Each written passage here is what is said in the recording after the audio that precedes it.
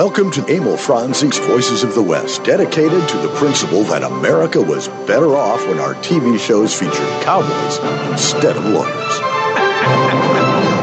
That always gets me, man. Oh, I love it. You know, we don't need lawyers. We need ninjas. That's it. Welcome to another edition of Emil Franzi's Voices of the West. I'm Harry Alexander, Bunker de France here. And Todd Roberts is in Los Angeles. Hello, gentlemen. Hey, howdy. And our guest today is Robert Redfeather. We'll get to him in just a moment. He is a martial arts expert. He's taught members of the U.S. military knife fighting techniques. And wow, we're proud and pleasure to have him on the show. And what hasn't he done? Well, there you go. Well, so you got some stuff you want to do? Yes, I do. First off, I want to just give a little congratulations to Eileen Isherbaum Martin. That's the wife of Jerry Geronimo Martin. She is now a new associate member of the Western Writers of America. And I just want to say welcome aboard, and we're so happy for you and Jerry. Yeah. Now, the other stuff I got going here is I got a couple of birthdays. Okay. I got one fella here. He was born on the 14th of December 1923, Joe Brooks. He was a stuntman. He's not well known, except for he was Vanderbilt on F Troop. Ah, okay. You know? And so that's his kind of his thing. Another fella, again, goes way back, born on the 19th of December in 1915, was Mert Madrid. And he did over 100 Gunsmokes and just tons and tons and tons of other shows over the years. Mm-hmm. And a special shout out to a very close personal friend, Steve Garay. He is a cowboy, a rodeo, stuntman, lumberjack, truck driver, helicopter pilot, one hell of a guy. And today's his birthday. I spent almost an hour on the phone with him this morning, just trashing the world.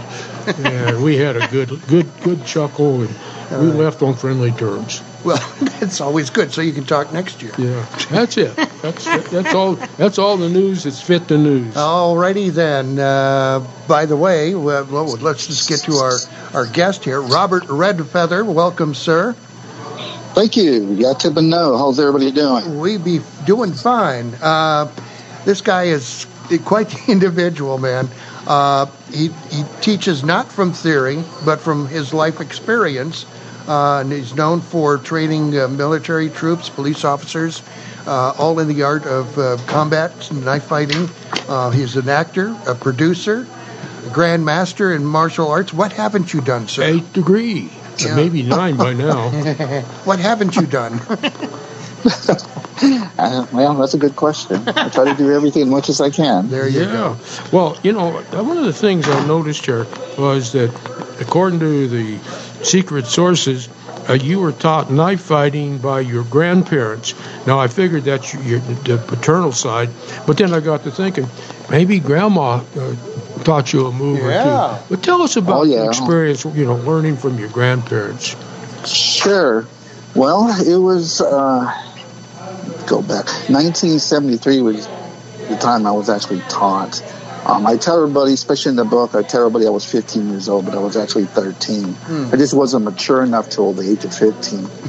So, just like martial arts, it takes a couple years before you start getting good. Mm-hmm. But I've been in martial arts since I've been 5 years old. Been doing it pretty much all my life. And then one day I went to a party. This is the city of Santa Ana. And I went to a party, and I asked permission if I can go. And they said yes, of course. So I went with a young girl. And at this party, when we got there, we were there maybe only 10 minutes. And this guy came up to her and started talking and harassing her. Then I stepped in and said, hey. One thing led to another. He said he was a crow, and I said I was an Apache. And he pushed me, and I went to kick him. And he stabbed my foot. Whoa. It happened so fast. I didn't want to fight after I got stabbed in the foot. It was actually my left leg. So I went to the doctor, got a couple stitches, went home, sitting on the sofa, and my grandfather came home. And he goes, well, what happened to you? I said, I got stabbed in the foot. He laughed. He goes, well, I went to all that karate stuff, all that kung fu stuff. It didn't work, huh? Mm-hmm. And I laughed, and I said, yeah, whatever. He goes, well, what happened? I said, well, the guy said he was a crow, and I said I was an Apache. And my grandfather starts to laugh. And I'm wondering, why is he laughing so hard? And he looks at me and goes, look, knucklehead. He was saying he was from Crow Village, not he was a crow. And I said, oh, what's Crow Village? He goes, it's a neighborhood. During that time, they had a lot of plums and vegetables and trees and oranges and trees, so all the crows will come out and, and have a good time with the fruit. Yeah. So that's why they call it Crow Village. And he says, well, the gang's out here now. We'll say club. The clubs call themselves Crow Village. It's an old term. And I said, okay. And he goes, come with me in the backyard. It's time for you to know our ways. I said, no, I don't want to. He goes, come on. I won't use the word he used, but I said, okay. Went to the kitchen, hopped in the backyard, and he goes, lay down. Okay, so I lay down, and we're laying up into the sky, and we're seeing this tree above us. He goes, you see those branches? I go, yeah. I'm thinking, where's this going? Do you see all the leaves? I go, yeah. He goes, that's your enemy. It's never just one enemy.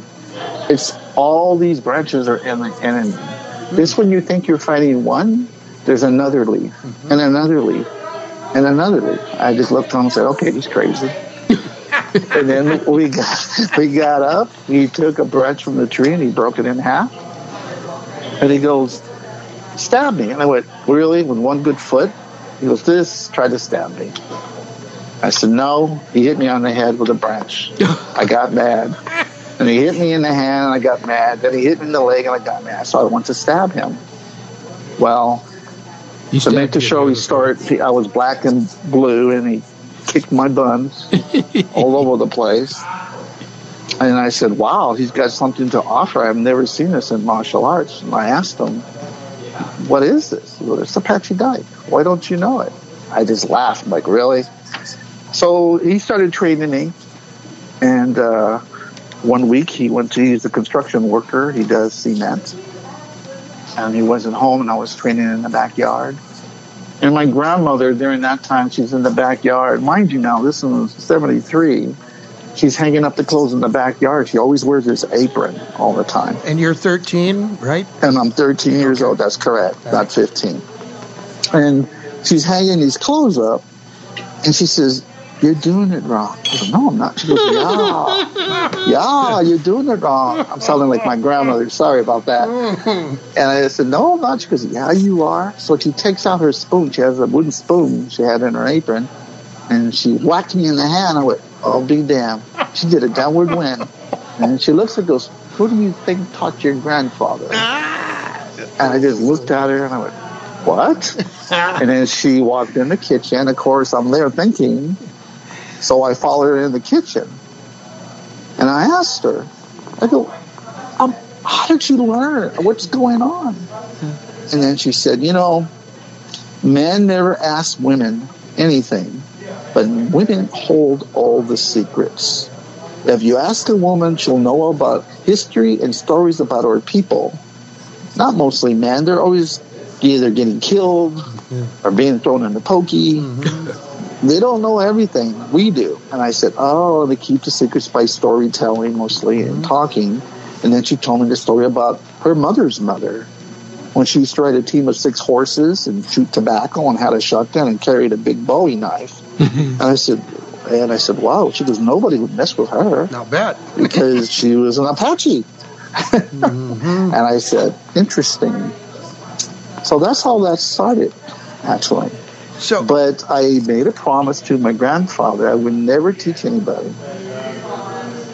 You would never teach anybody? No. So when I had my martial arts school, I never taught Apache knife to anybody. Okay. Because I was a Buddhist. I came a Buddhist, let's see, what year was that? In 2003 for Los Angeles Zen Center out of Los Angeles. Just to learn how to meditate. And there's another reason for that, which I'll get later. And then a friend of mine had a seminar at my school, and he was teaching law enforcement and Marines. And they were teaching knife defense, and I kept chuckling. And I said, why do you keep chuckling? You think you could do better? I said, well, I don't know, but I'll give it a go. There you go. So I fought these guys, and need to say, they couldn't touch me, and I beat them up pretty much. They were black and blue, and then he asked me what it was. I said, Apache knife. They go, why don't you teach it? I said, no, I'm a Buddhist. Why would I teach people how to kill? Why would I do that? And then the class was over. Yeah, class was over. And then the Marine named Sergeant Tanner, he kept coming around. And then he became a student of mine. He kept bugging me to teach him. I said, no, I don't teach anybody. And then I told him the same thing. Why would I teach people how to kill? And then he said to me, you be saving lives. Look at all the natives who are Marines. Half the service people are native people. I said, that's true. There are a lot of Indians who serve more in the military, which is very true. It's the warrior way. Yeah. And then I said, let me think about it. Anyway, he kept bugging me. Finally, I said, yes, I'll do it. So I went to the Marine Corps out there in San Diego, and they were the first Marine Division, first Marines. And I taught about 30 people. They had a corpsman there. Started training them, and they were laughing and giggling because I'm this civilian with long hair teaching these guys, knife defense. When I heard that, I said, all right, that did it. I had everybody line up, and I fought each person for about a minute and a half. And they were black and blue. The corpsman had to kick a couple people. Brass came by and said, what's going on here? And then he said something. He said, outstanding. Hey, good job. Carry on. And he walked away. And then newspaper reporters from the Marine Corps came around because I guess the brass told them to. And they did an interview and taking pictures of me teaching the Marines. That's cool. And I got hooked ever since. Were you out on Mare Island at that facility? Yes. Yes, I was at the teaching them. Yeah. Okay. And then I gave a government contract and started teaching the service people. When did it finally occur to you, or did it occur to you that what your grandparents were teaching you, so many kids don't want to hear about the ways of our people or the old ways or anything like that, or what their parents have to teach or what their parents have to say. When did it click for you? Well, as a young man, I've always gone to powwows. We always knew we were Apache, but we weren't allowed to talk about it because we were fear of prejudice against Apache people during that time. So everybody was claiming they were Hispanic or Mexican, whatever term you want to use. On that. So, but I was, but I was pretty proud about it. We just really couldn't talk about it. But what's so funny is I know a lot of Latins over the years that I went to school with and I worked with, and whenever they find out I collected American Indian art, and my parents collected American Indian art, and I lived on the Navajo reservation and the Hopi, they always say, well, I'm part Apache. And I'd always say, you're part Apache. Wow. And I can't tell you how many times I've heard that. So it's so interesting that it's changed over the years from hiding it to wearing it as a badge of honor. Oh, absolutely. As brown people, as we say, some of us, we're pretty proud about that. It's keeping it alive. Yeah. Well, I can give you as an example where my mother's family, they were from Texas. My great-grandmother's full-blooded Cherokee. I have a wonderful picture of her and my mom and the little baby, her holding her. And I asked my mom one time about that. I said, I know there's got to be a lot of Texans with mixed blood, Cherokee blood. How come they don't talk about it? And she says because back then, that generation and the generation, it was something to be ashamed of, that you were afraid you'd be stigmatized as a half-breed or something. And so it was denied. Just like being a foreigner, if you've come over into the country recently, back in the early 1900s, same thing. Foreigners kept to themselves, did not want to speak the language for fear of reprisals. Look at you, you're Czech. I know. My mom refused to teach the native language to her sons because she didn't want to have the stigma of having foreign boys. It's like, I embrace it. You're very foreign, Harry. Yeah, well, I know I'm foreign. But I embrace it. It's my heritage, good, bad, or indifferent. It's my heritage. It's what we got. Let's make the best of it. Yeah, right. Yeah, exactly. That's very true. Okay, how much, or I should say, to what degree have you worked with the film industry? Because I know I've got some stuff here, but I've been doing it since the '80s. I used to be a professional bull rider for the PRCA, and during the rodeo, they came up to us and said, "Hey, would you guys like to do a commercial?" And then I said, "Yeah." So there was 5 of us, we're all friends, and we got on the bus. They took us down there, and we did this little commercial. And after the commercial, I got pretty much hooked on it. And one of my friends did a commercial for Jeep, Jeep commercial. Was pretty cool back then. And then I went ahead and just started doing it from there, and doing a lot of background stuff off and on, and worked on my own projects. And then signed up as central casting.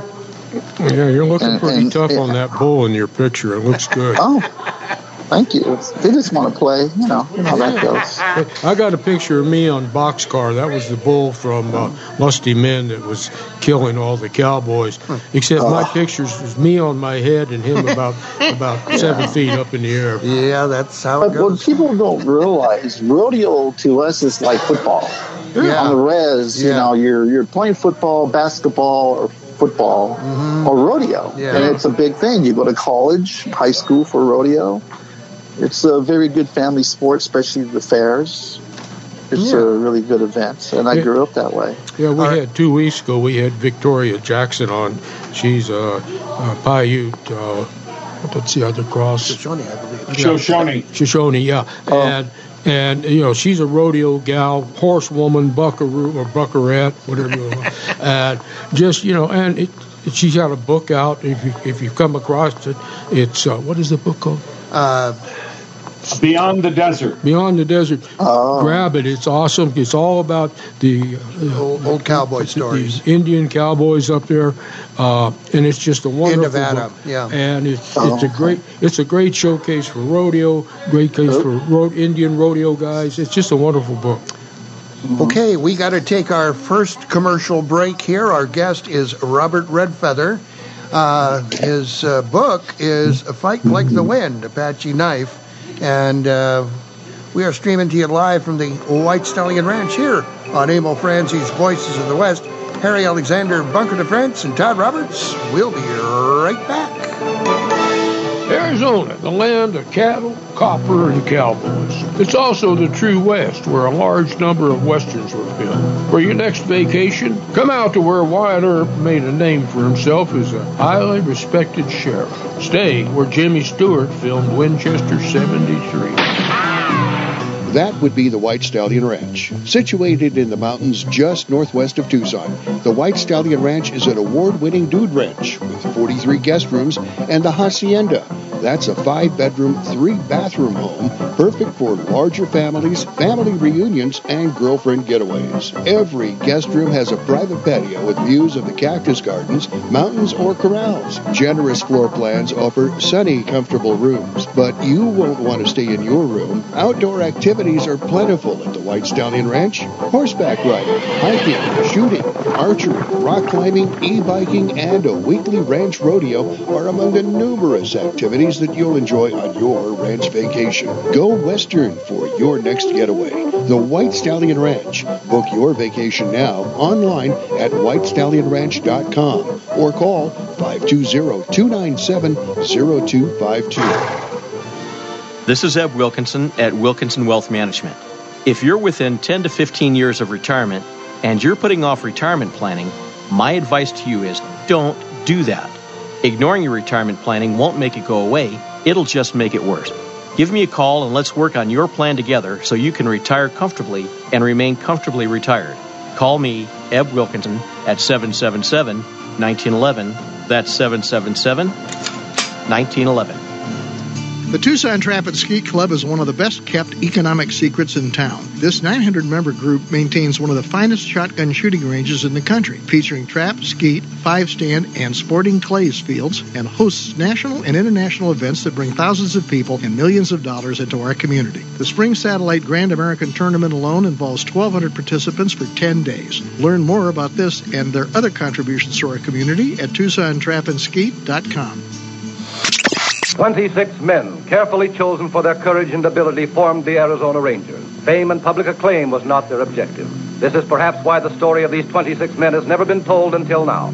This is the Voices of the West. Did you know that Santa Claus is a Texas cowboy? And he sings a song as he goes along his way. Did you know that Santa Claus is a Texas cowboy? And he sings along with a ho-ho-ho, yeah. We're back on Emil Franzi's Voices of the West. Harry Alexander, Bunker DeFrance, and Todd Roberts. It's the Christmas season, the holiday season, and so that's some red sovine there. Yeah. Did you know that Santa was a cowboy, Texas cowboy? I knew that too. Yeah. All right. I thought he was from New Mexico. Well, you know, that's what I thought. Just a state away there. We're talking with Robert Redfeather, martial artist and author of a book called Fight Like the Wind, Apache Knife. Stace Pitts also collaborated there, Robert, they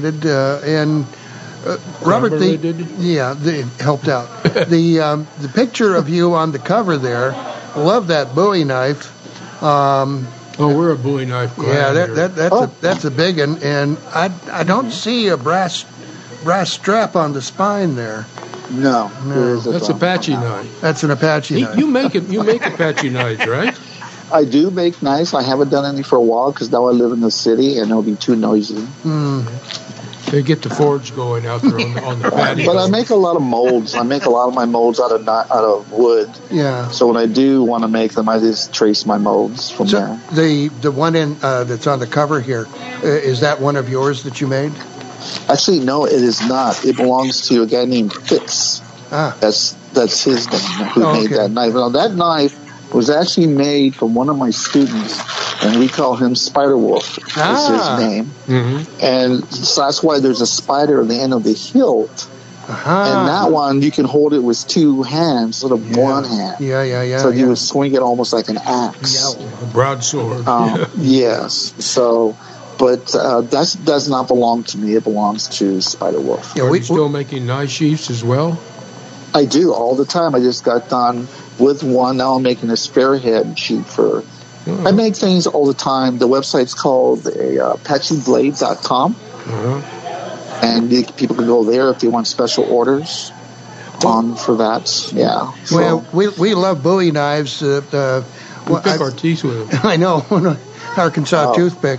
When I visited Todd in California, he took me to meet Joe Musso, who used to be an art director with RKO, among others, and he had quite the collection of knives. A world-class. A world-class collection of knives, and Bowies were among his collection, and I met the gentleman who made the Bowie knife that he has that is very similar, at least historically similar, to the one that Jim Bowie had at the Alamo. And it has, they can authenticate it, Yeah, it has a piece of brass along the spine of it. I see. And God, it's just a beautiful knife. Any Bowie is a beautiful knife. Beautiful. Well, all knives are beautiful. Do you guys have my book in front of you by any chance? I do not. I'm looking at only the cover of it. And, I see. And the reason why I'm asking, because I designed a knife which is actually in the book, and that's on page 71. Ooh. So I do design blades, and this one is totally custom for me because I designed it. How cool. You mentioned that, where does it? Let me go back on my notes here. That you were the founder of the Apache knife fighting system. And how did that lead into your expert tracker instructor Apache knife combat training course? Sure. Well, it's more on culture. Culture, when you're living as an Apache, especially living as the people of this world we live in, you learn many things of survival. But I just want to talk a little about Apache knife. The word Apache knife is pretty much means to the enemy's knife during combat. To understand the enemy's knife, Apache means men or fighting men or people or enemy is how you put in the sentence what you're trying to say. So therefore, it's called Apache knife because it's the enemy's knife during combat. That's the philosophy. It's not an Apache knife because I am an Apache and it makes it a knife. It's the enemy's blade. You have to understand to survive battle. Yeah, well, so to me, that's important. You guys know that. That's something that I find really interesting. The cultural aspects of that. You know, far too long we don't know half of the information about other cultures that we probably ought to know. Well, that's one of the things I it's like martial arts. Okay, here's for instance, you have the word karate, right? Yep. Now, there's millions of types of styles of karate, correct? Okay, so Apache knife, there's millions, well, I wouldn't say millions, there's a lot of ways to teach Apache knife from different families and different people from different tribes or bands. Everybody has their own fighting system. Apache knife belongs to everybody, just like karate belongs to everybody, but it's how you teach it and what you call it. So the form I actually teach is called Fight Like the Wind. That's when I named it the style.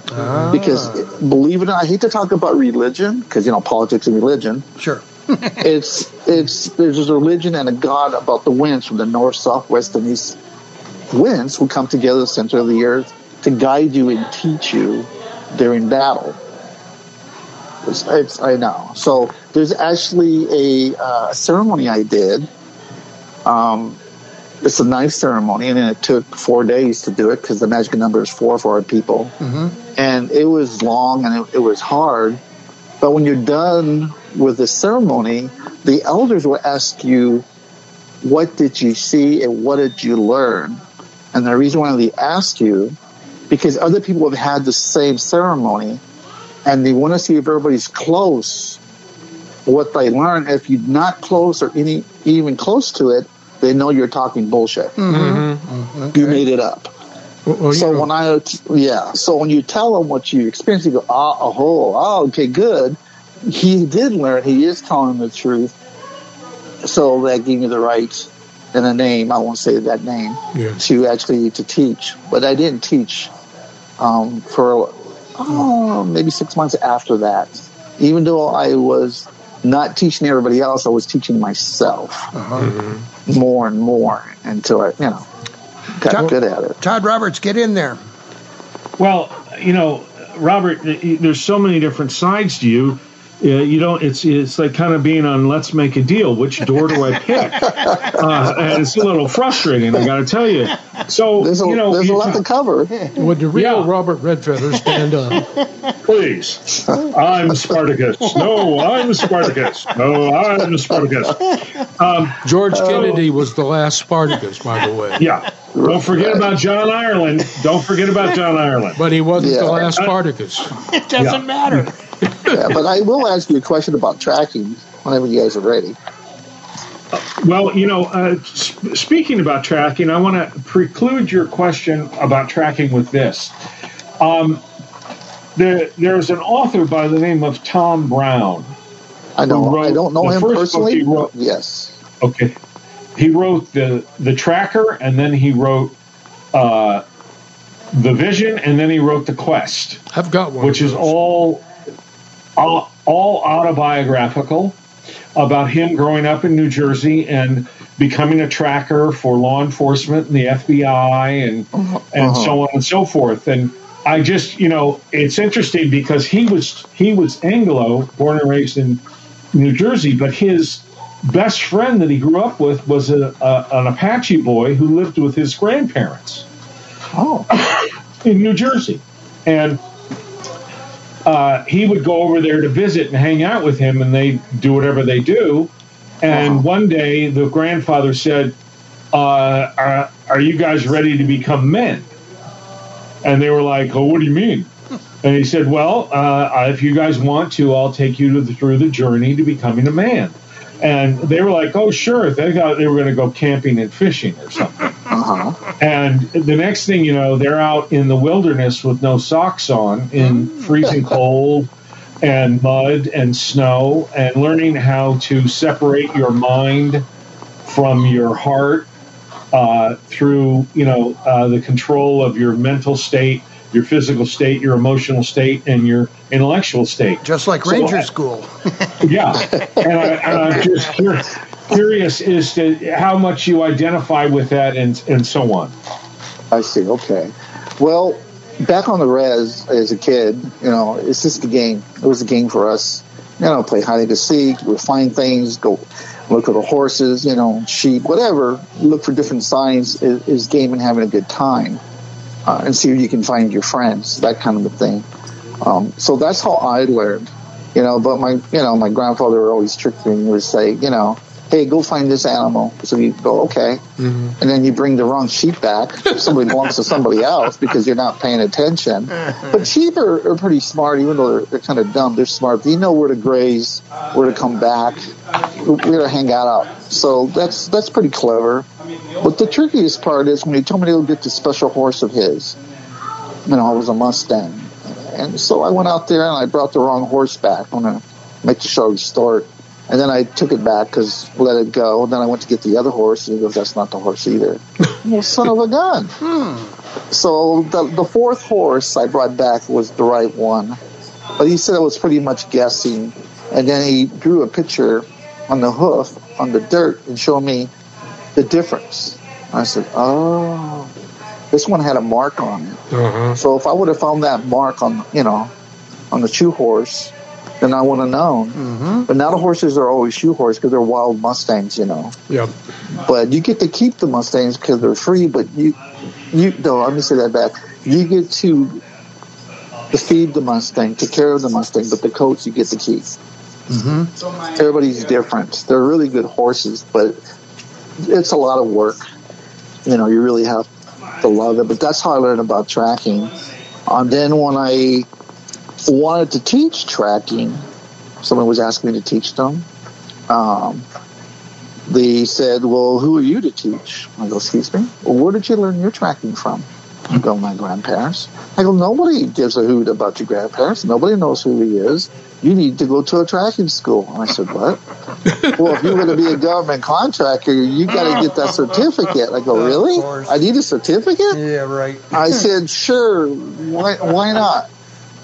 So I went to this tracking school, and it was pretty cool. They had at least about maybe 20, 25 people there, all types of military.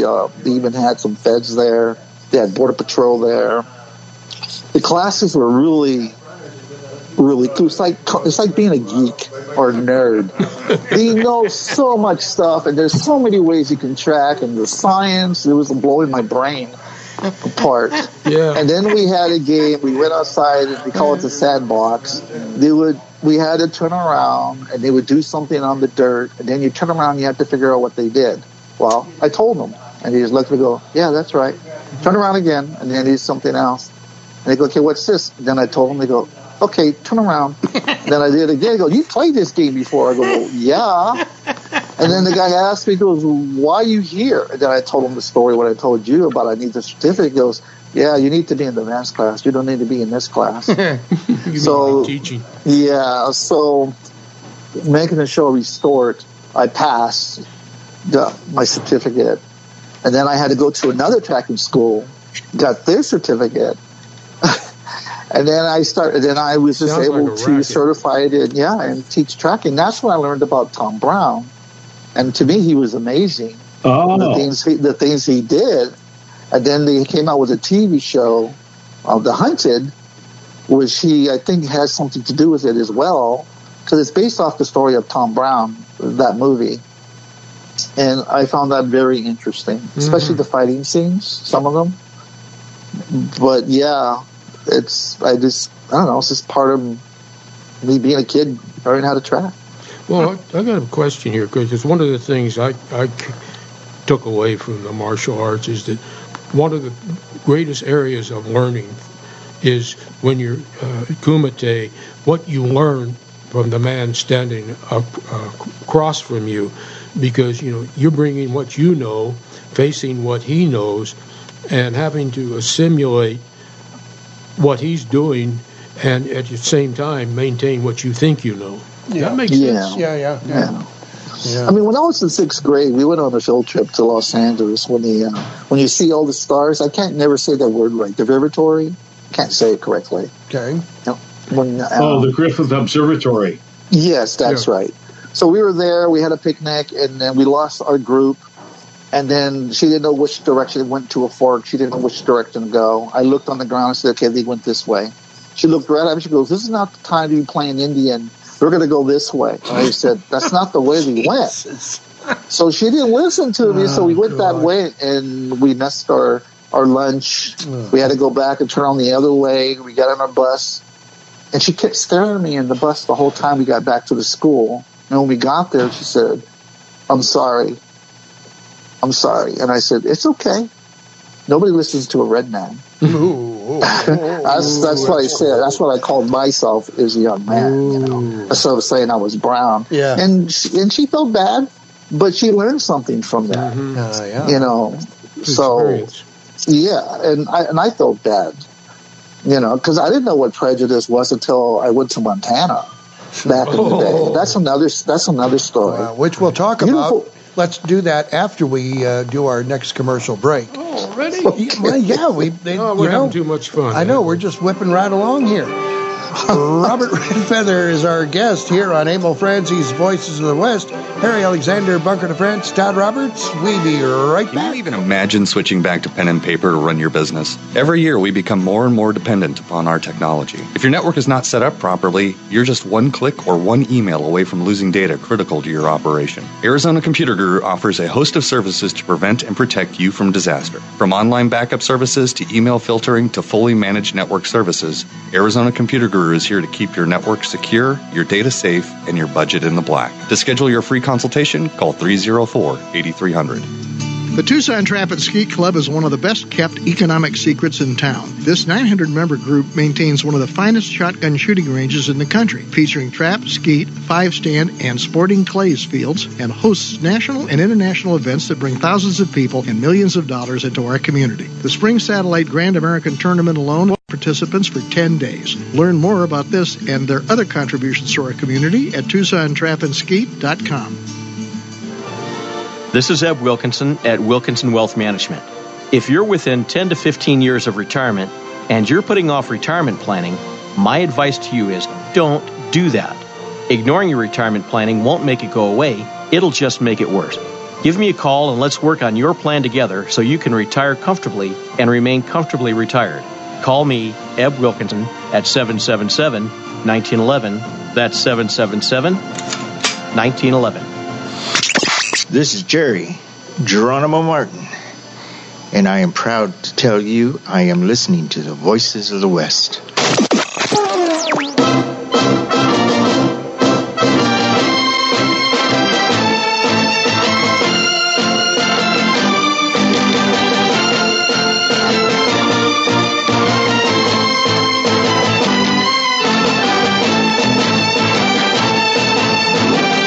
We are back on Emil Franzi's Voices of the West. Harry Alexander, Bunker DeFrance, and Todd Roberts with you. Our guest is Robert Redfeather. He's a martial artist. Just moreover, he's a teacher. He's a teacher. And that's a pretty cool thing. And I have to tell you, I got to play that High Chaparral theme there, Robert, for Bunker, because otherwise he walks. He was on like 52 of those things. Sometimes he was a cowboy. Sometimes he was an Indian. A lot of times I was an Indian. I was the resident blue-eyed Apache. But when you watch the show, and we would tell people, the Apache took children from other races and raised them, and so that's not uncommon. But one of the things, when you watch the show, if you see a guy riding totally bareback, shooting a bow and arrow off of horseback, it's probably me. Okay. So that means you slipped all over the place. Yeah. And on top of that, I also generated one of the biggest ride-ins, because on one episode, Barbara Hershey, who was playing a lovely Apache maiden, who has a whole thing going with blue, I kill her. Ooh. I stick an arrow through her. And more people wrote in about that dirty old Apache Indian killing that lovely young Indian lady. Oh, my God. Something else. I'm looking, Robert, at actually, let's get back to what we were talking about before the break. What were we talking about? You know, it's gone. Oh, well, what were we talking about? Oh. You wanted me to talk about Montana. Thank you. Oh, yes. Boy, you can see what this show is all about now. That's let me start off by saying Montana by is the way, Robert, we're not even drinking. We're not even drinking. You mean you're not drinking my coffee? That would have made you drunk. I was going to ask you about Apache coffee. You beat me to it. Well, we'll get to that. We'll get to that. Yeah. I want to hear about the Aryan Nation up in Montana. Montana first. No, Montana is beautiful. I loved Montana when I was there. I lived there for about 3 years. I was living in the Kootenai reservations with the Flatheads. Flathead and Salish out there. By Missoula, it was the university, and they had the powwows there. So when I would go into town and out there's a lake. It's called Flathead Lake. Yeah. And the town there, when I first went in there with a friend of mine. I know it. A friend of mine. We used to go up there. That's. Oh God. Yeah. So when I went into the bar to play pool, they actually had a sign there that said, "No dogs, no Indians." And I laughed at it because I didn't take it serious. I thought it was just one of those old little signs they put in the old West, you know. Right. And as we were playing pool, barely put my money in there, and this old man, had to be maybe in his 80s, pushed me and goes, "All right, you couldn't get out of this bar." And I said, "What the hell is a kidney?" Wow. And he goes, "You get out." I go, "Don't you see that sign?" I go, "What sign?" He goes, "Right there, no dogs, no Indians." I said, "You're serious?" And then all the other people stood up off their bar stools. And I went, "Oh shit, he's serious." and I said it one more time, "What's a kootenai?" And then somebody else said something. I go, "No, I'm not a kootenai. I'm a Apache." And he goes, "This is worse. Get out." Wow. So we left because I wasn't going to hit any senior citizens. I'm sure they would have hurt me. Right. But anyway, I left. But besides that, great town, great people. They had a festival the Swan every year. River flows right through it, and I can't think of the name of it. I like that. Yeah, so, that was that. My brain is somewhere else. Yeah. Well, this is one of the things, sneaking into your past. I came across an event. You paddled a kayak from Newport Beach to Catalina Island. It took you over 13 hours. Now, I don't want to belittle that, but you know that Jack LaLanne pulled a barge full of people with his handcuffed behind him and his ankles stuck. That's right. So what you did is commendable. But thank you very much. That was one of the best times I had for my age. Had to be, Yeah, I mean, I trained hard for that. When I first went into Newport Beach, I went to this kayak place. And I told him I wanted to rent a kayak. And he goes, "Why? What are you doing?" And I told him I'm going on a road to Catalina. He laughed. Nobody believed me. And the guy who worked there, too, he didn't believe me either. I go, "Yeah." And I kept coming in like every day to train. And then I asked him if he wanted to be a sponsor. And he thought about it. He goes, "Are you really going to row?" I go, "Yeah." So he says, "All right." So he didn't charge me anymore. And I got to use the kayak for free.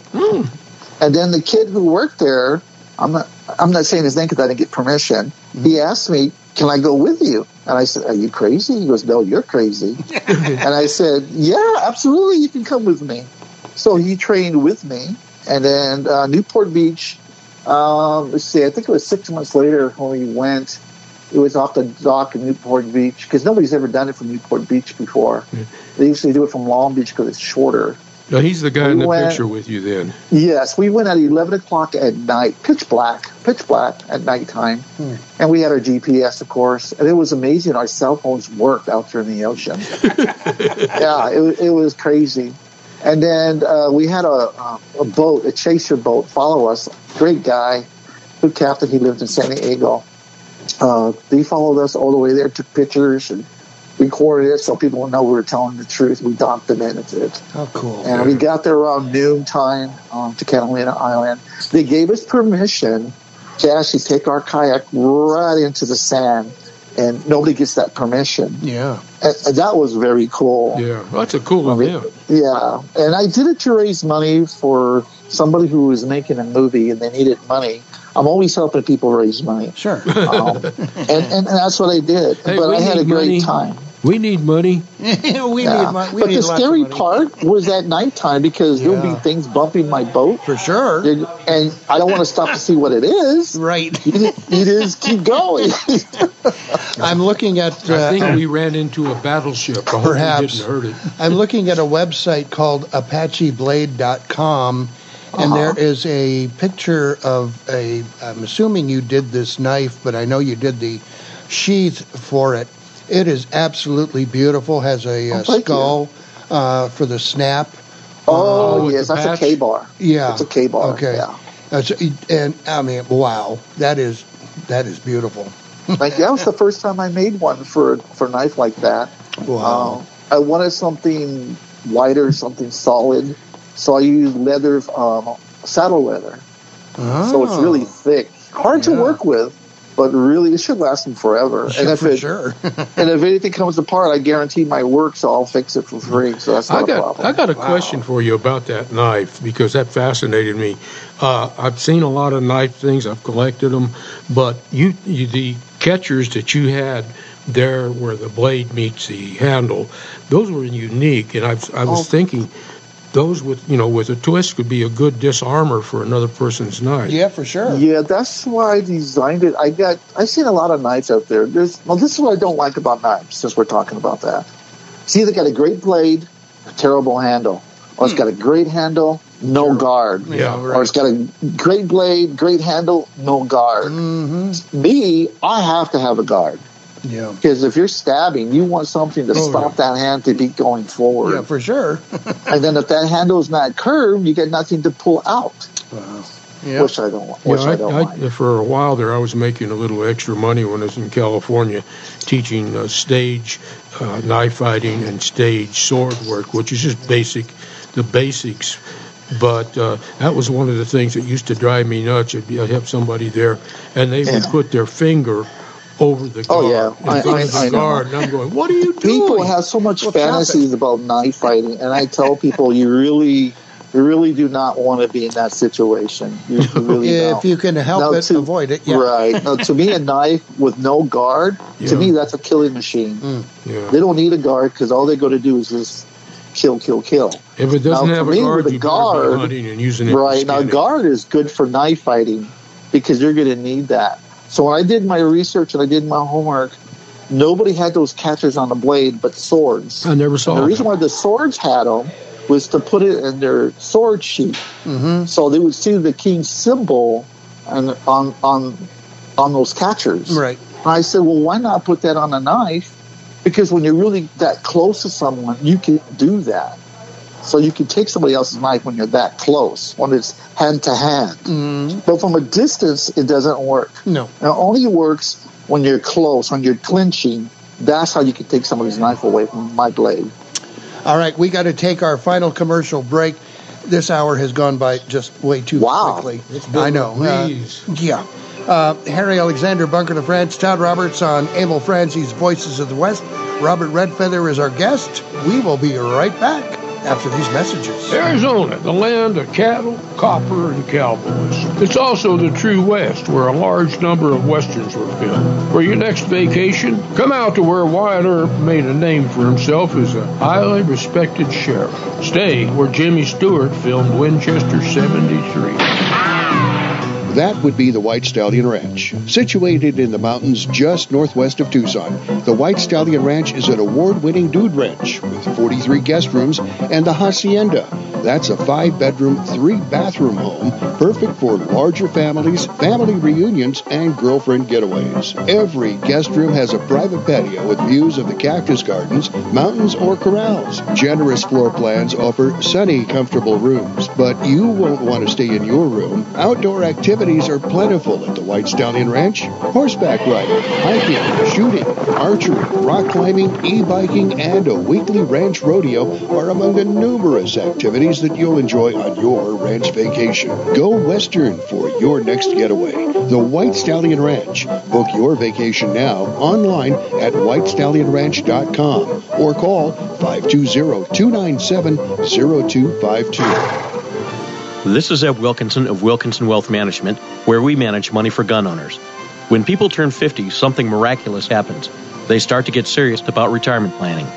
They've done very well so far and want to be certain they power into the retirement they've earned. Let me guide you to retire comfortably and remain comfortably retired. Call me, Eb Wilkinson, at 777-1911. That's 777-1911. Besides bringing millions a year into this community with national and international events, the Tucson Trap and Skeet Club at 7800 West Old Ajo Highway services the local shooting sports community with a 380-acre site featuring trap, skeet, 5-stand, and 2 sporting clays fields, as well as a 9,000-square-foot clubhouse, which all is available to local shooters, and soon an archery range. Check it out at TucsonTrapandSkeet.com or take a drive out west of town and see it for yourself. New members or single-day use welcome. Hello, I'm Mr. Red. No doubt you've heard about rescue groups for dogs and cats. But did you know there's a rescue group for horses? That's right, it's called Horse It Around Rescue. Founders Steve Boyce and Teresa Worrell are helping out all those equine victims of neglect and cruelty by giving them a place to restore their health and wellness. And Horse It Around provides a nurturing and natural environment where horses can be horses, so they can be adopted out into forever homes. More than 120 horses, mules, and donkeys have been adopted out, but like everything else, it costs money to run the project. Horse It Around is a 501c3 nonprofit located in southeast Arizona. Your tax-deductible donations to Horse It Around will go a long way so those horses can be horses. Check out the website, horseitaroundrescue.org. Make a difference in a horse's life. That's horseitaroundrescue.org. You're Frank Gordon, eh? Any crime in that? Yes, there is. When that afternoon train comes through here for the east, you're going to be on it. Oh, no. I don't like trains. They make me seasick. You're going to be more than seasick if you don't take my advice. You ain't wanted in these parts. Folks are sure friendly around here, ain't you? This is the Voices of the West. Santa looked a lot like Daddy. Our Daddy looked a lot like him. It's not the way I had him pictured. Santa was much too thin. He didn't come down the chimney, so Mama must have let him in. Santa looked a lot like Daddy. Our Daddy looked a lot like him. We're back on A.M.O. Franzi's Voices of the West. Harry Alexander, Bunker to France, Todd Roberts in Los Angeles, our guest, Robert Redfeather. I know Buck Owens is not necessarily Western. He's hardcore country. Yes, he is. Yes, he is. He is Western. I surely don't care what people think about it because I like Buck Owens. Damn it! He's the Bakersfield Sound. That's what it is. Bakersfield Sound. Yeah, and the Buck Owens and the Buckaroos. See, in the Crystal Palace. I just love his stuff, man. Robert Redfeather is our guest, and in the remaining moments we have, I'd like to talk about what you have been doing in Hollywood. Talk about your contributions to Hollywood. Really? Yeah, why not? It's a hit and it's a miss. Yeah, okay.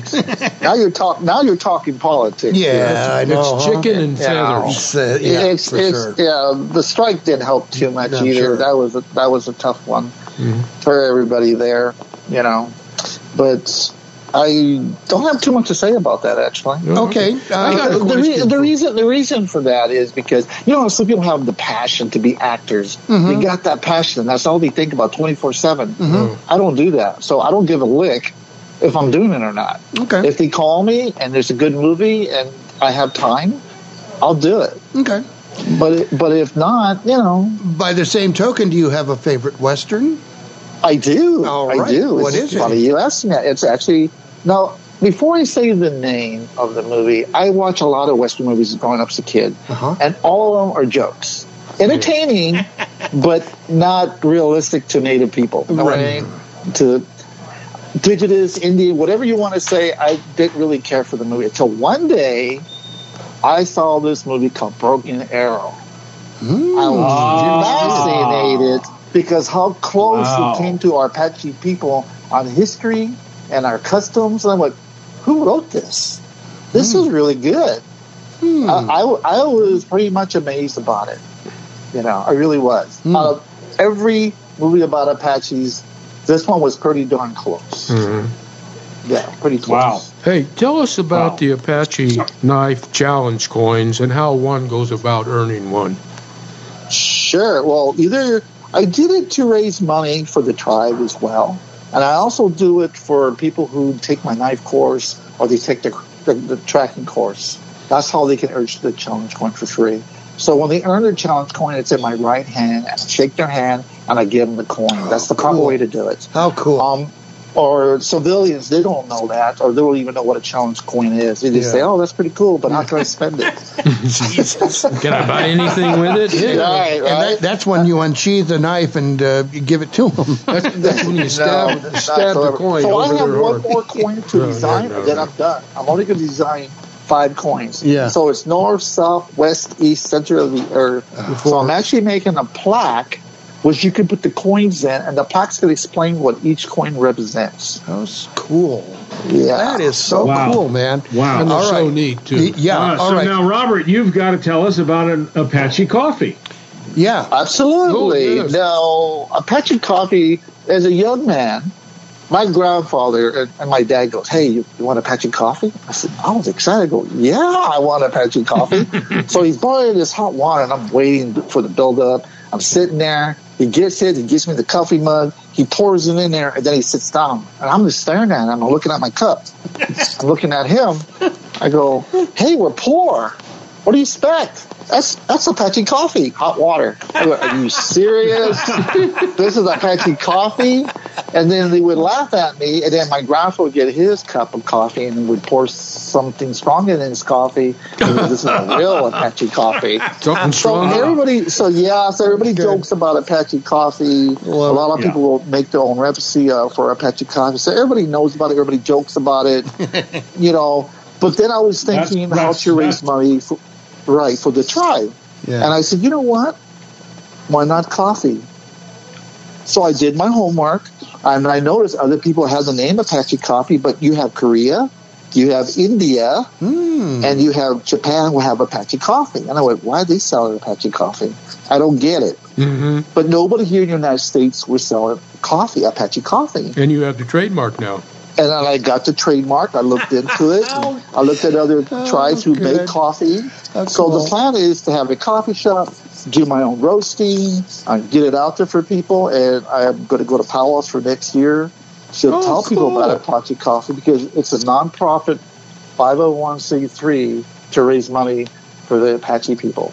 That's so doggone cool. If you ever come over to any of the powwows here in Tucson, let us know. We'd sure like to visit. Yeah, absolutely. Sure. Because I want to raise, because I want to raise money for the Lapan Apache people from Texas, and then other Apache tribes from New Mexico. Yeah. So it's just not one Apache tribe. No, it's pretty much all indigenous people. That's correct. There's the Kiowa Apache, Lipan, the Hekarita. Yeah. Now, there's 14. Yeah, there's 14, but there's actually 30. There's a lot of tribes out there at one time. Yeah. But there's only 5 reservations too. So is the nonprofit?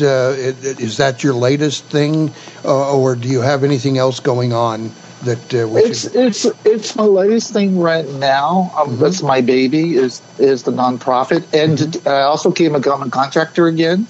So I can teach military, then that money will go to the foundation. I put my own money into the foundation as well. I mean, you have to. If you don't put anything into it, why would somebody else? Sure. And there's so many good prophets out there. And times are so hard right now. But if they wanted to make a difference and help other people, I say everybody gets a turn. And sometimes it's my turn, Robert Redfeather, you are one incredible individual. Thank you so much for joining us this afternoon. Hang on after we finish up the stream. Yeah, and thank you for having me for the Voice of the West. So excellent. Yeah, I want to mention one other thing. Please because I saw on his Facebook something I have never seen on any other Facebooks. and it blew me away. And that's the DNA site with all the cousins. That was way cool. Thank you. Way cool. Yeah. Jerry Geronimo Martin's yes. cousin. Yes, that's correct. Great. I never knew I had so many cousins in Texas. All right. There was a passel. Passel of them. Robert, hang on the line. Don't run away and after we close out the show. That's it for this time on Emil Franzi's Voices of the West. 78, 79, 80-O's, all you Apache knife carriers. So long, everybody. Thanks for listening to Emil Franzi's Voices of the West.